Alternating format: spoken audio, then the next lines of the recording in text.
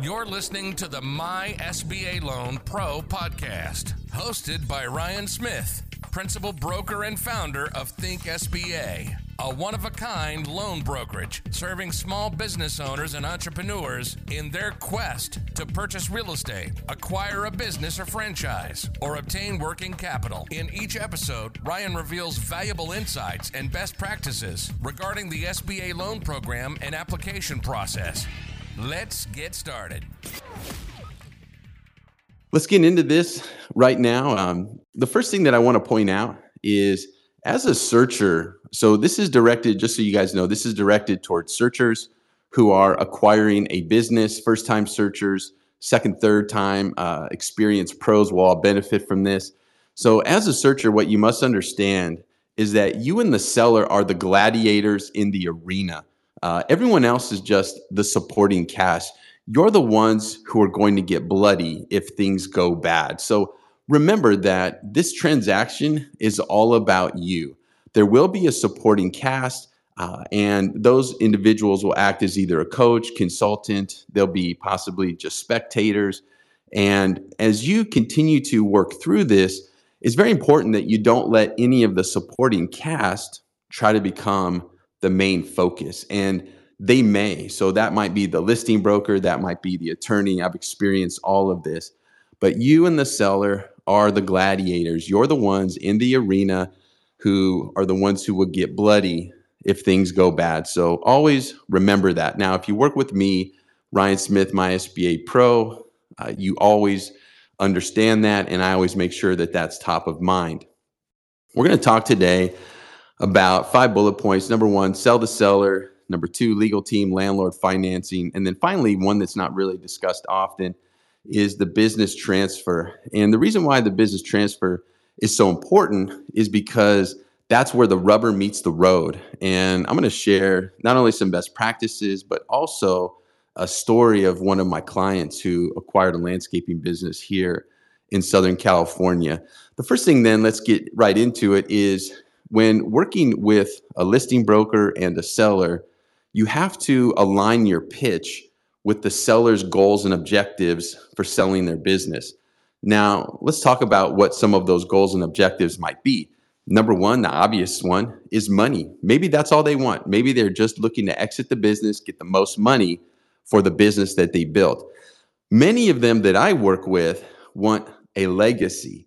They want their baby, right? The business that they built. They are typically founders. They built this business. This business put food on the table, a roof over their head, provided for their family, gave them a status and a standing inside of their community, and they want that legacy to continue.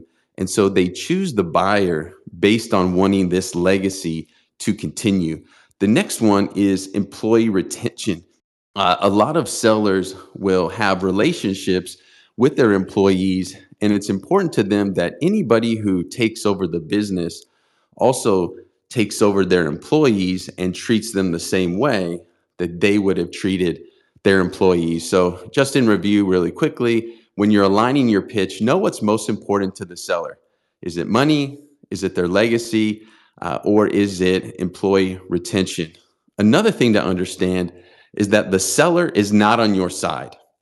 The listing broker is not on your side. And I say this knowing that most listing brokers, they want a dual agency. What does that mean? It means that they represent the buyer and they represent you. They represent the seller and they represent you, the buyer. And so they're going to earn the whole commission on the transaction, which is what they want. And above that, the listing brokers, they represent you as the buyer, will also try to direct the financing. And what I'm going to say to that is, don't let them direct the financing. You don't want them directing the financing. And why is that? Because most listing brokers don't know anything about the financing. Now, I'm not going to say all listing brokers, that would be a blanket statement. You never use the word all. But I will say that most of the ones I've worked with do not know SBA 7A financing. Now, they might know some keywords, some buzzwords. They might know basic structure, but they don't know all of the ins and outs. They don't know all of the nooks and crannies. They don't know where the trap doors are. And at the very best, they're going to send you to a lender that they think, right, because they want to close the transaction, will be able to get you to the finish line, but without consideration for interest rate, structure, terms, etc. So you do not want the listing broker to be the one directing the financing. And the reason why they want to direct the financing, again, not only to close the loan, but they want to get paid by the lender. The lender typically pays a minimum of 1% commission as a referral fee or finder fee to anybody who refers them a transaction. And if that listing broker refers the transaction, even though they're not going to do anything in the transaction, remember, they're not going to engage or interface with the lender, they will still get paid that 1% fee. Another thing I want to talk about as it relates to the seller and the transaction is if you're a searcher, you're a buyer, you're engaged in this transaction, these negotiations, I've seen this over and over again. I just want to encourage you, do not get emotionally involved. Be ready to walk away from the table. Be ready to push away from the table. I've seen several buyers who do get emotionally involved. They make this business their golden calf. They idolize this business. And when push comes to shove, it's not really a good deal for them. But because they're so emotionally involved, they're not willing to walk away from the table, push away from the table and say, hey, this isn't for me. And what ends up happening, the listing broker gets that. He knows that. She knows that. The seller knows that. And then the next thing you know, all of the terms are starting to favor the seller instead of the buyer. So I just want to encourage you, do not be emotionally involved in this transaction. Separate your emotions from objectivity, from what you know about the business, from what this business will do for you and your family, and what you can do for the business. But if it ends up being a bad deal for you, you got to be ready. You have to be ready and willing to walk away. Now, we've heard a lot about quality of earnings reports. These are very, very important because, again, you cannot take what the seller is presenting you or the listing broker is presenting you at face value. Unfortunately, you just can't do that. I have closed successfully millions and millions of dollars in business acquisition loans, and I can tell you that every single set of profit and loss statements and tax returns are different. People are hiding expenses, revenue in different places. They give them different chart of account labels. So it is very important that a quality of earnings report is ordered and completed so that you have a high level of certainty that what is being presented from a financial picture is definitely accurate. Now, for those smaller loans, let's say maybe sub-1.5 million, sub-million, quality of earnings reports can be quite expensive. And if this isn't in your budget, you can complete what I call a poor person's quality of earnings report or quality of earnings reported. And what is that? Well, that's where you want to get statements. So get their credit card, like for instance, their point of sale, get those statements. For instance, I was looking to acquire a business myself, and everything that they took in was from their POS using Square. So I asked them for their Square statements for the last 3 years, and they sent me the monthly statements for the last 3 years and the annual statement. Also, check deposits. If they do receive payment via check those check deposits, canceled checks, credit card statements, anything that they're saying is a legitimate add back. The business I was looking to buy, the individual actually built his Airbnb business on the back of his everyday business. And so he was funneling expenses, starting up this Airbnb business, essentially building property out, building homes, etc., on the back of his everyday business. And he wanted me to just take that at face value. And I said, hey, you know what? This is what I'm going to ask of you. I need to see all the invoices. Well, you can guess how that ended. He just walked away. It spooked him. He had 2 sets of books. He had one that he showed the IRS. He had another that he kept internally. And as soon as I started asking those detailed questions, he walked away. In the end, it was for the best. I wasn't personally emotionally involved, and I'm still on the search. Now let's move on to the next one, and that will be legal team. All I'm going to say is this on this point: the wrong attorney can kill your deal. Absolutely. You must pick your legal team intelligently, thoughtfully. Do not take this lightly. Now, on the other hand, the right attorney can make your deal. The right attorney with the right temperament, with the right knowledge, who is an expert in M&A transactions, can make your life easier in the transaction. They can act as a confidant, a consigliere, and then obviously they'll be the ones who are crafting your letter of interest and ultimately your purchase agreement. Let me give you a real life example. And when I was at Torrey Pines Bank here in San Diego, I was approached by a local orthodontist, and he found a listing for a pathology lab in West Los Angeles. This pathology lab included 3 pathologists, the 2 founders who were not active in the business, and the associate pathologist who was 100% active in the business. She performed all of the pathology. The orthodontist found this and was excited to acquire the business, but he wasn't a pathologist, so he did not have experience in the business, but that was okay. The way we structured this is he was the principal buyer, and the pathologist who was in the lab was a minority buyer or a minority partner. She did not contribute any equity toward the acquisition, whereas the orthodontist contributed 100% of the equity toward the acquisition, but keeping the associate pathologist on who was performing the day-to-day tasks greatly enhanced the credit. Here's what happened. The first time this orthodontist came to me, he had chosen a particular attorney. I knew this attorney, and she had, at that time, to me at least, a good reputation. Well, unfortunately, she had the wrong temperament. The reason is because the seller's attorney was known to be extremely combative. We knew that. I was told that. But unfortunately, the buyer also picked an attorney who was extremely combative. So how do you think that went? The deal actually fizzled really quickly because the attorneys were not able to see eye to eye. They just went at each other like 2 pit bulls, and the deal fizzled and was over. Now, fast forward a couple of months later, the orthodontist comes back to me and he says, "Hey, Ryan, we're back at the negotiating table." And I said, "Great, doctor. Let me ask you a question. Are you still working with the same attorney?" And he said, "No, I'm not." I said, "Great. Let me recommend an attorney that I know has the right temperament to represent you in this transaction." Lo and behold, I referred him to a really good friend of mine who represented him in this acquisition. This acquisition was the perfect attorney for him. He got everything through. He never tried to dig in and make himself more important in the transaction than he was. And ultimately, we closed the transaction. Now, I do not believe that we would have closed this transaction if it weren't for the buyer hiring the right attorney. So just because you see there's an attorney on SMB Twitter, don't hire them immediately.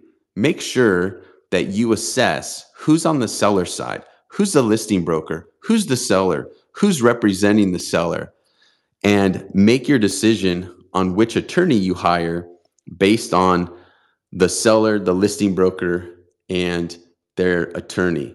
If you choose the wrong attorney, the loan can go south. The transaction can go south really quickly and jeopardize your ability to acquire this business. Now, let's go on to the third topic, the landlord. I could say this about landlords. They never typically crush a deal or kill a deal, but they will be difficult, and they're not someone who is typically on the radar of the buyer in the beginning, but they should be. And here's why. The SBA requires most businesses, not all businesses, but most businesses who are acquiring a business to have a minimum 10-year lease.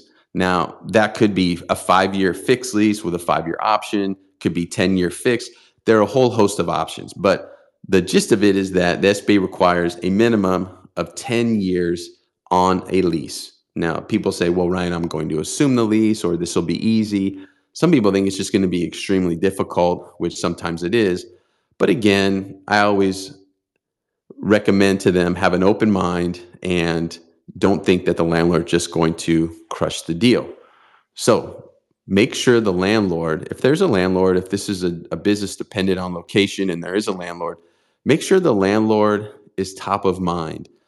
And the best thing that I recommend for a buyer who's never negotiated with a landlord is to hire a tenant representative. A tenant representative is somebody who is an expert in real estate, negotiated with landlords, and again, typically they're going to be paid by the landlord themselves. And it's important to know that you should have somebody on your side to negotiate for you. Now, a lot of the smaller deals where there isn't even really the opportunity to have a tenant representative because there's really not enough money in the transaction.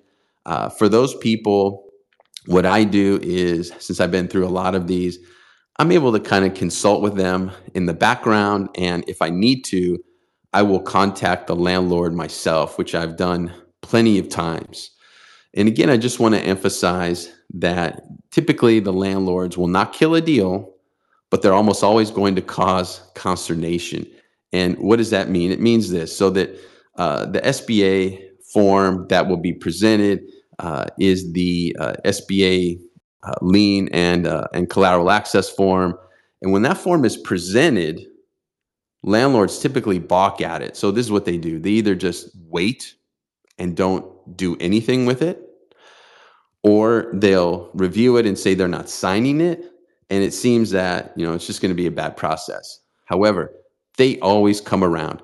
Sometimes they'll even have their own form. So let me give you just a quick example. I'm working with a cafe in Los Angeles, and they're expanding into a location.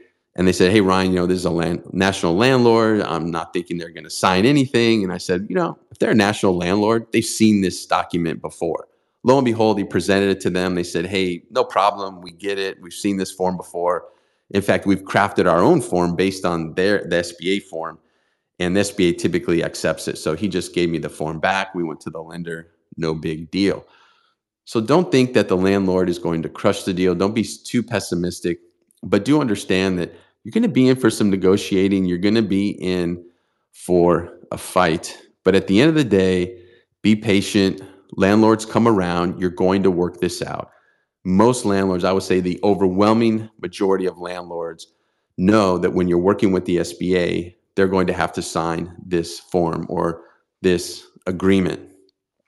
I do want to point you to a video at thinksba.tv where I go in depth how and when to approach a landlord. Again, that's at thinksba.tv, THINKSBA.tv. That's my YouTube channel. Now, let's go on to bullet number 4, financing. All right, so as you can imagine, that's my sweet spot. That's what I do every day, all day. We're going to sink into this a little bit.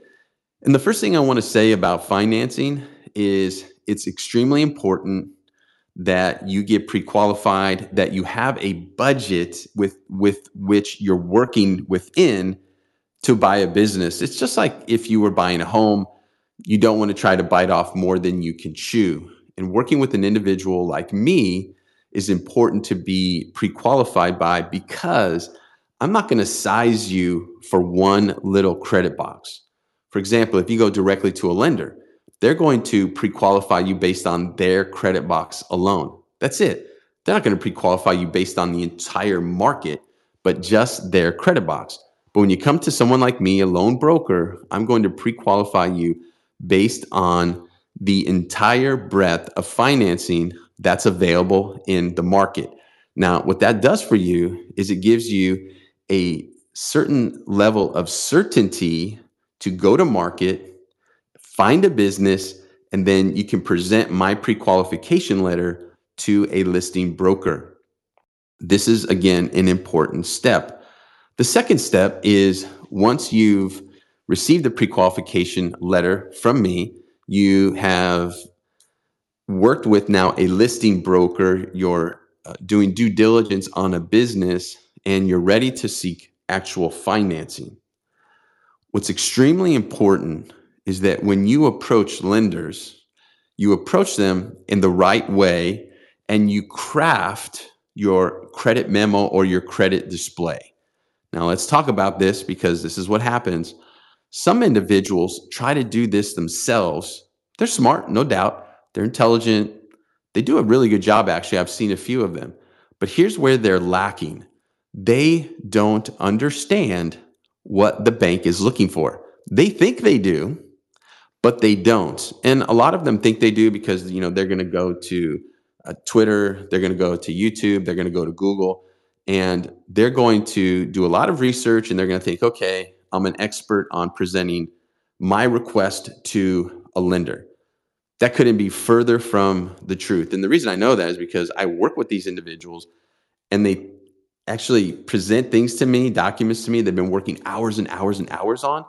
And they say, here you go, Ryan, I'm ready to present this. And I say, hey, whoa, whoa, whoa. We're not going to present this. And here's why. So it's important that when you approach lenders, that the loan package is presented in a way that will be easily digestible and acceptable to the lender. Even more important than that, going to the appropriate lender, the right lender for that loan. Many people come to me after going to what I call the Wall Street banks, the ones that you see on every corner. They present to that lender says no, and they're crushed. They don't think they have an option to succeed, but they're not going to be deterred 100%. So they go to Google, they find me, they call, and I say, hey, check this out. You definitely qualify. This recently happened on a franchise acquisition here in my hometown of San Diego. They went to a Wall Street lender. They were declined. They contacted me over the Thanksgiving weekend, thinking they did not have a shot. And then after one review of their financials, I said, absolutely, you do. And we closed on that loan about a month ago, and they're doing great. One thing that I want to share with you, this is very important too, is that as a borrower, disclose everything that needs to be disclosed in the past. So if there's something in your past, disclose it. If you have a DUI, disclose it. I just closed a real estate loan for someone on the other side of the country on the East Coast. We were going through the process. I asked them if they'd ever been arrested, incarcerated, et cetera. They said no. Boom. We're on the closing checklist call, and the bank says, oh, by the way, you need to tell us about this DUI. Didn't crater the deal. We went to the finish line, but I guarantee you if that was another lender, it would have been iffy at that point. So disclose everything that needs to be disclosed in the past. Now listen to this, but be strategic about what's disclosed in the future. You say, what do you mean, Ryan? Well, what are you going to do post-close? Are you going to, for example, if you have a W-2 job, are you going to quit that? Well, be strategic about how you present that. Do you have someone in mind to be a key employee, to be a general manager so you can maintain your W-2 employment? You have to be strategic, because what you don't understand is that presenting the future information the wrong way can cause a lender to grab onto that, and then they're going to determine how they proceed based on that information. So it's important to be extremely strategic about how you present forward-looking information. And again, I've been there, I've done that, I present it always the right way. Another thing I want to share with you is, if you ever hear a broker saying, hey, I work with 100 lenders, you know what you know about them? They don't know your deal. You don't need 100 lenders. In fact, on most loans, all you need is about 3 to 5, and 5 would be a lot. Most loans, you just need around 3. And the way that we do that is the way I do it is I present the credit display or the credit memo to these lenders, and we create competition, and then we're able to obtain the best loan terms. And here's the way I choose to do that: by being open and honest with my lenders. A lot of loan brokers, and this is from lenders, by the way, this isn't me, although I was a lender and I worked with brokers too. But usually the garden variety broker will say, hey, here's a package with just a few documents. It's a great loan, trust me. And I've got 50 lenders who have this interest rate and are willing to do this structure. And they're just lying through their teeth. They don't know what they're doing. and they're lying to the lender. And let me tell you, the best lenders don't have time for that. They'll just literally kick those people out of their pipeline. That they won't even listen to them when they present deals. The way I do it, very simple. I present the deal. I present all of the deal, meaning the strengths, the weaknesses. In fact, I will highlight the weaknesses in my credit display, and then the lender and I will discuss, okay, how do we overcome or mitigate that weakness? And if there's not a way to mitigate that weakness, well, guess what? We don't mitigate that weakness, and then I move on to another lender. But just know, if you're working with a broker and they say, hey, I work with 100 lenders, we're going to blast this out, that just means that they don't know your loan or who the right lender is to work with. I'm going to send it to 3 to 5 lenders. We're going to create competition. We're going to be open, transparent, and we're going to obtain the lowest interest rate and best terms for which you qualify. It's important. And when you work with me, this is default. But if you're going out on your own, it's so important that you know your lender. Thank you for listening to You know how many SBA loans Loan they Pro book on an podcast. annual basis. Be You sure know to their like, ability to share, execute. subscribe, So and leave a many review. people that But I most know importantly, go we directly hope to you'll use lenders this information and to they start don't your know the SBA trap loan doors. journey today They don't know how by many texting SBA or loans calling us at this particular lender 858-762-2774 books on an annual basis. They don't know what their ability to execute is. And guess what? That gets them in trouble. Again, I was referred a couple of weeks ago to 2 individuals here in my hometown of San Diego. They're buying and starting up a franchise. They own the land. They're going to be building ground up. As I'm working with them, I'm asking them all of these questions about the time horizons. They didn't know the answers. And I said, well, wait a minute. You have 12 business days until your financing contingency is up. You don't have a commitment letter. You don't have an appraisal ordered. You don't have an appraisal ordered on your primary residences, investment properties. How do you think all this is going to come together before your financing contingency is up? Well, the short answer is they didn't. And I was able to pivot them literally within 1 business day to one of the top SBA 7A lenders. And we just put their minds at ease. We're going to save them literally hundreds of thousands of dollars by performing to their financing contingency so that they can continue and close on time and build out their project. If my referral source, who's a former friend of mine who works for Bank of America Private Client Group, if he wouldn't have referred his neighbor to me, that's who this individual was, a neighbor. If he wouldn't have referred his neighbor to me, his neighbor would be seeing his loan blow up in his face. I mean, this would have been a really bad situation.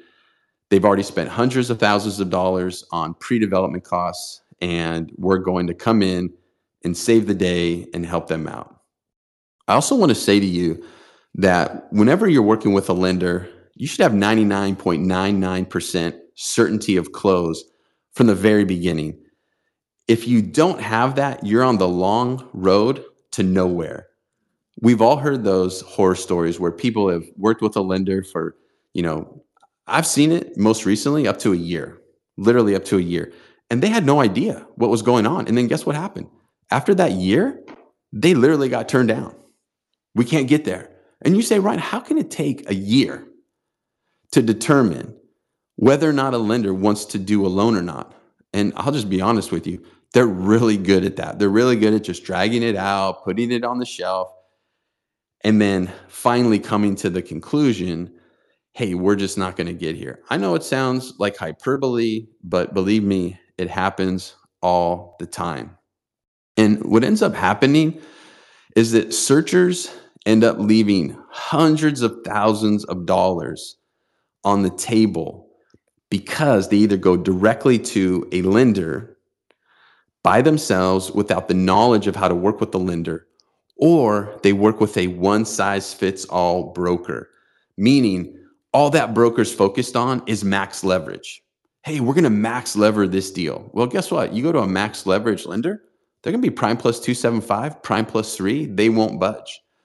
And when you, for example, if you size a loan, let's say $2.5-3 million, the difference between prime plus 3 and prime plus 1, or like what I'm doing right now, prime plus 0.82, that's millions of dollars in interest expense over the life of the loan. No joking. So just in summary of financing, Get pre-qualified, know what you're doing when you're approaching a lender. And if you don't, admit you don't. Work with a broker. You just need a few really good lenders who will compete for the loan. And then it's important to know who the lender is. I know who the top 500 lenders are. I shared this with the individual that I mentioned to you in that use case where his lender hadn't even ordered the appraisals, et cetera. I said, do you know how many loans this lender has closed in the last 3 years? I said, I knocked them out of the park. Literally, as an individual here in San Diego, I crushed them in the number of loans that they've originated and closed in the last 3 years. And it showed they just were not a good lender to work with. So finally, you should have 99.99% certainty of close when you begin. And do not apologize to anyone for wanting the lowest interest rate and best terms for which you qualify. Do not apologize. You deserve it. That's what I do. Final bullet point, the business transfer. Now, what I want to say about this is be ready for anything. Do not accept that the seller, that the listing broker have been telling you the truth. You don't know how the seller has been messaging inside of the business to their employees. Let me give you a really scary but real example. I worked recently with an individual who was a Columbia undergraduate, London School of Business, postgraduate. He was in private equity. He was a founder, and he decided to get out of that business and to get into the SMB business. This was a few years ago, he bought a landscaping business in Southern California. And then he came back to me for financing to continue to grow his enterprise. He found another landscape contracting business in Southern California that he felt was a very good complement to his existing business. So he came to me, I took him to a lender. On this particular one, we did get a high leverage SBA 7A loan with a name brand SBA 7A non-bank lender, and we closed. He was happy. What happened? He walked into the business, and guess what? There were no employees. That's right. Imagine that. You buy the business, you get the keys, you walk through the front door, and there's no one there. I couldn't believe it when he told me. He didn't even tell me in the beginning, but he told me that after several months. I performed a care call, and he gave me the background on all of this. Now, is that going to be what typically happens? Absolutely not. In fact, I think that's going to be what happens in the rarest of cases, but you have to be ready for that. So your question is, well, what happened? Well, again, Columbia grad, London School of Business grad. He already had an existing company. So what he was able to do is leverage his existing employee pool to quickly contact all of the business's clients. So essentially, he paid several $1,000,000 for a client list. But because he was so intelligent, he was able to pivot quickly. He was able to literally surpass what the seller had sold him in revenue and profitability within 6 months. Now, this is not typical. I would say most individuals would have floundered, and they would have had an SBA loan that they guaranteed without any revenue, and it would have been a very, very, very stressful time in their life. The moral of the story on the business transfer, be ready for anything. And what I'm about to share with you is how you can be ready.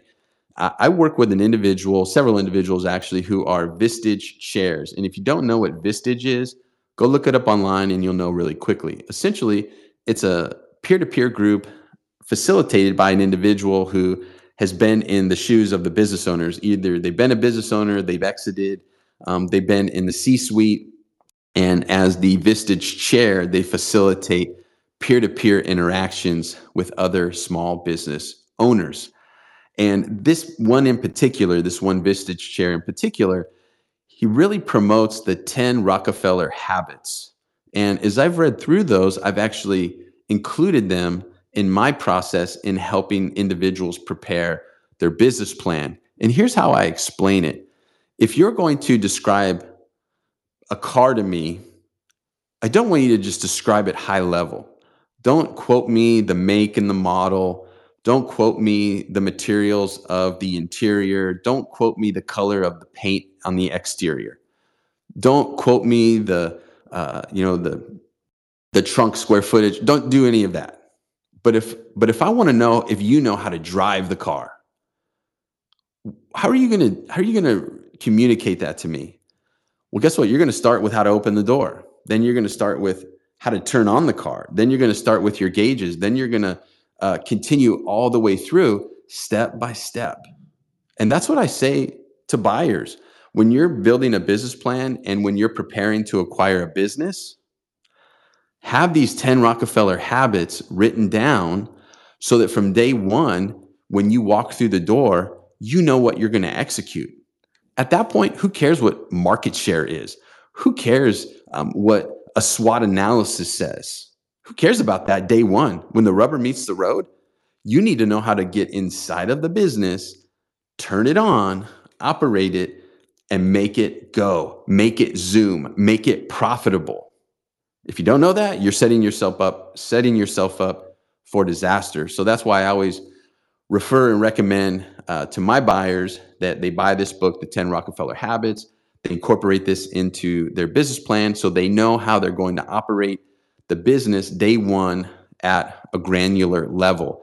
In addition, if you're a W-2 employee leaving or possibly staying in your W-2 job and buying a business, this will help develop what I call credibility. And I get this from my five the science of SBA loan approval, 5 fundamentals. The last one is credibility. So how did I take an individual who was a W-2 employee and help them buy 7 pizza franchises? It was through the 10 Rockefeller habits, because initially he built a business plan that was a SWOT analysis that meant nothing. And then as I walked him through these 10 Rockefeller habits, he really drilled down at a granular level how he was going to, again, day one, walk through the door. Who is he going to talk to? How is he going to deal with the managers? How is he going to deal with the inventory?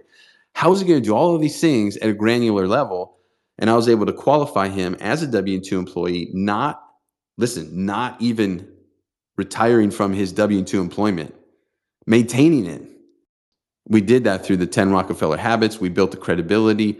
The underwriter felt that this individual could maintain his W-2 employment and operate the 7 pizza franchises at the same time. And we closed the loan successfully. So again, how to bulletproof your acquisition. Know your seller. Have a really strong legal team that doesn't try to become the focal point of the deal. Understand who the landlord is, how to approach them, when to approach them. Again, make them the focal point from the outset. Know your financing. This is a jungle out there. There's so many options and so many people are leaving money on the table because they're not working with the right finance professional. And then finally, business transfer. A lot of times that's the last thing on anyone's mind buying the business because they're so focused on just getting qualified, being approved. There's so many steps along the way. But the whole way, I recommend that you're building that business plan with the business transfer in mind. You have worst case scenarios in mind so that you're able to pick that business up where the seller left off.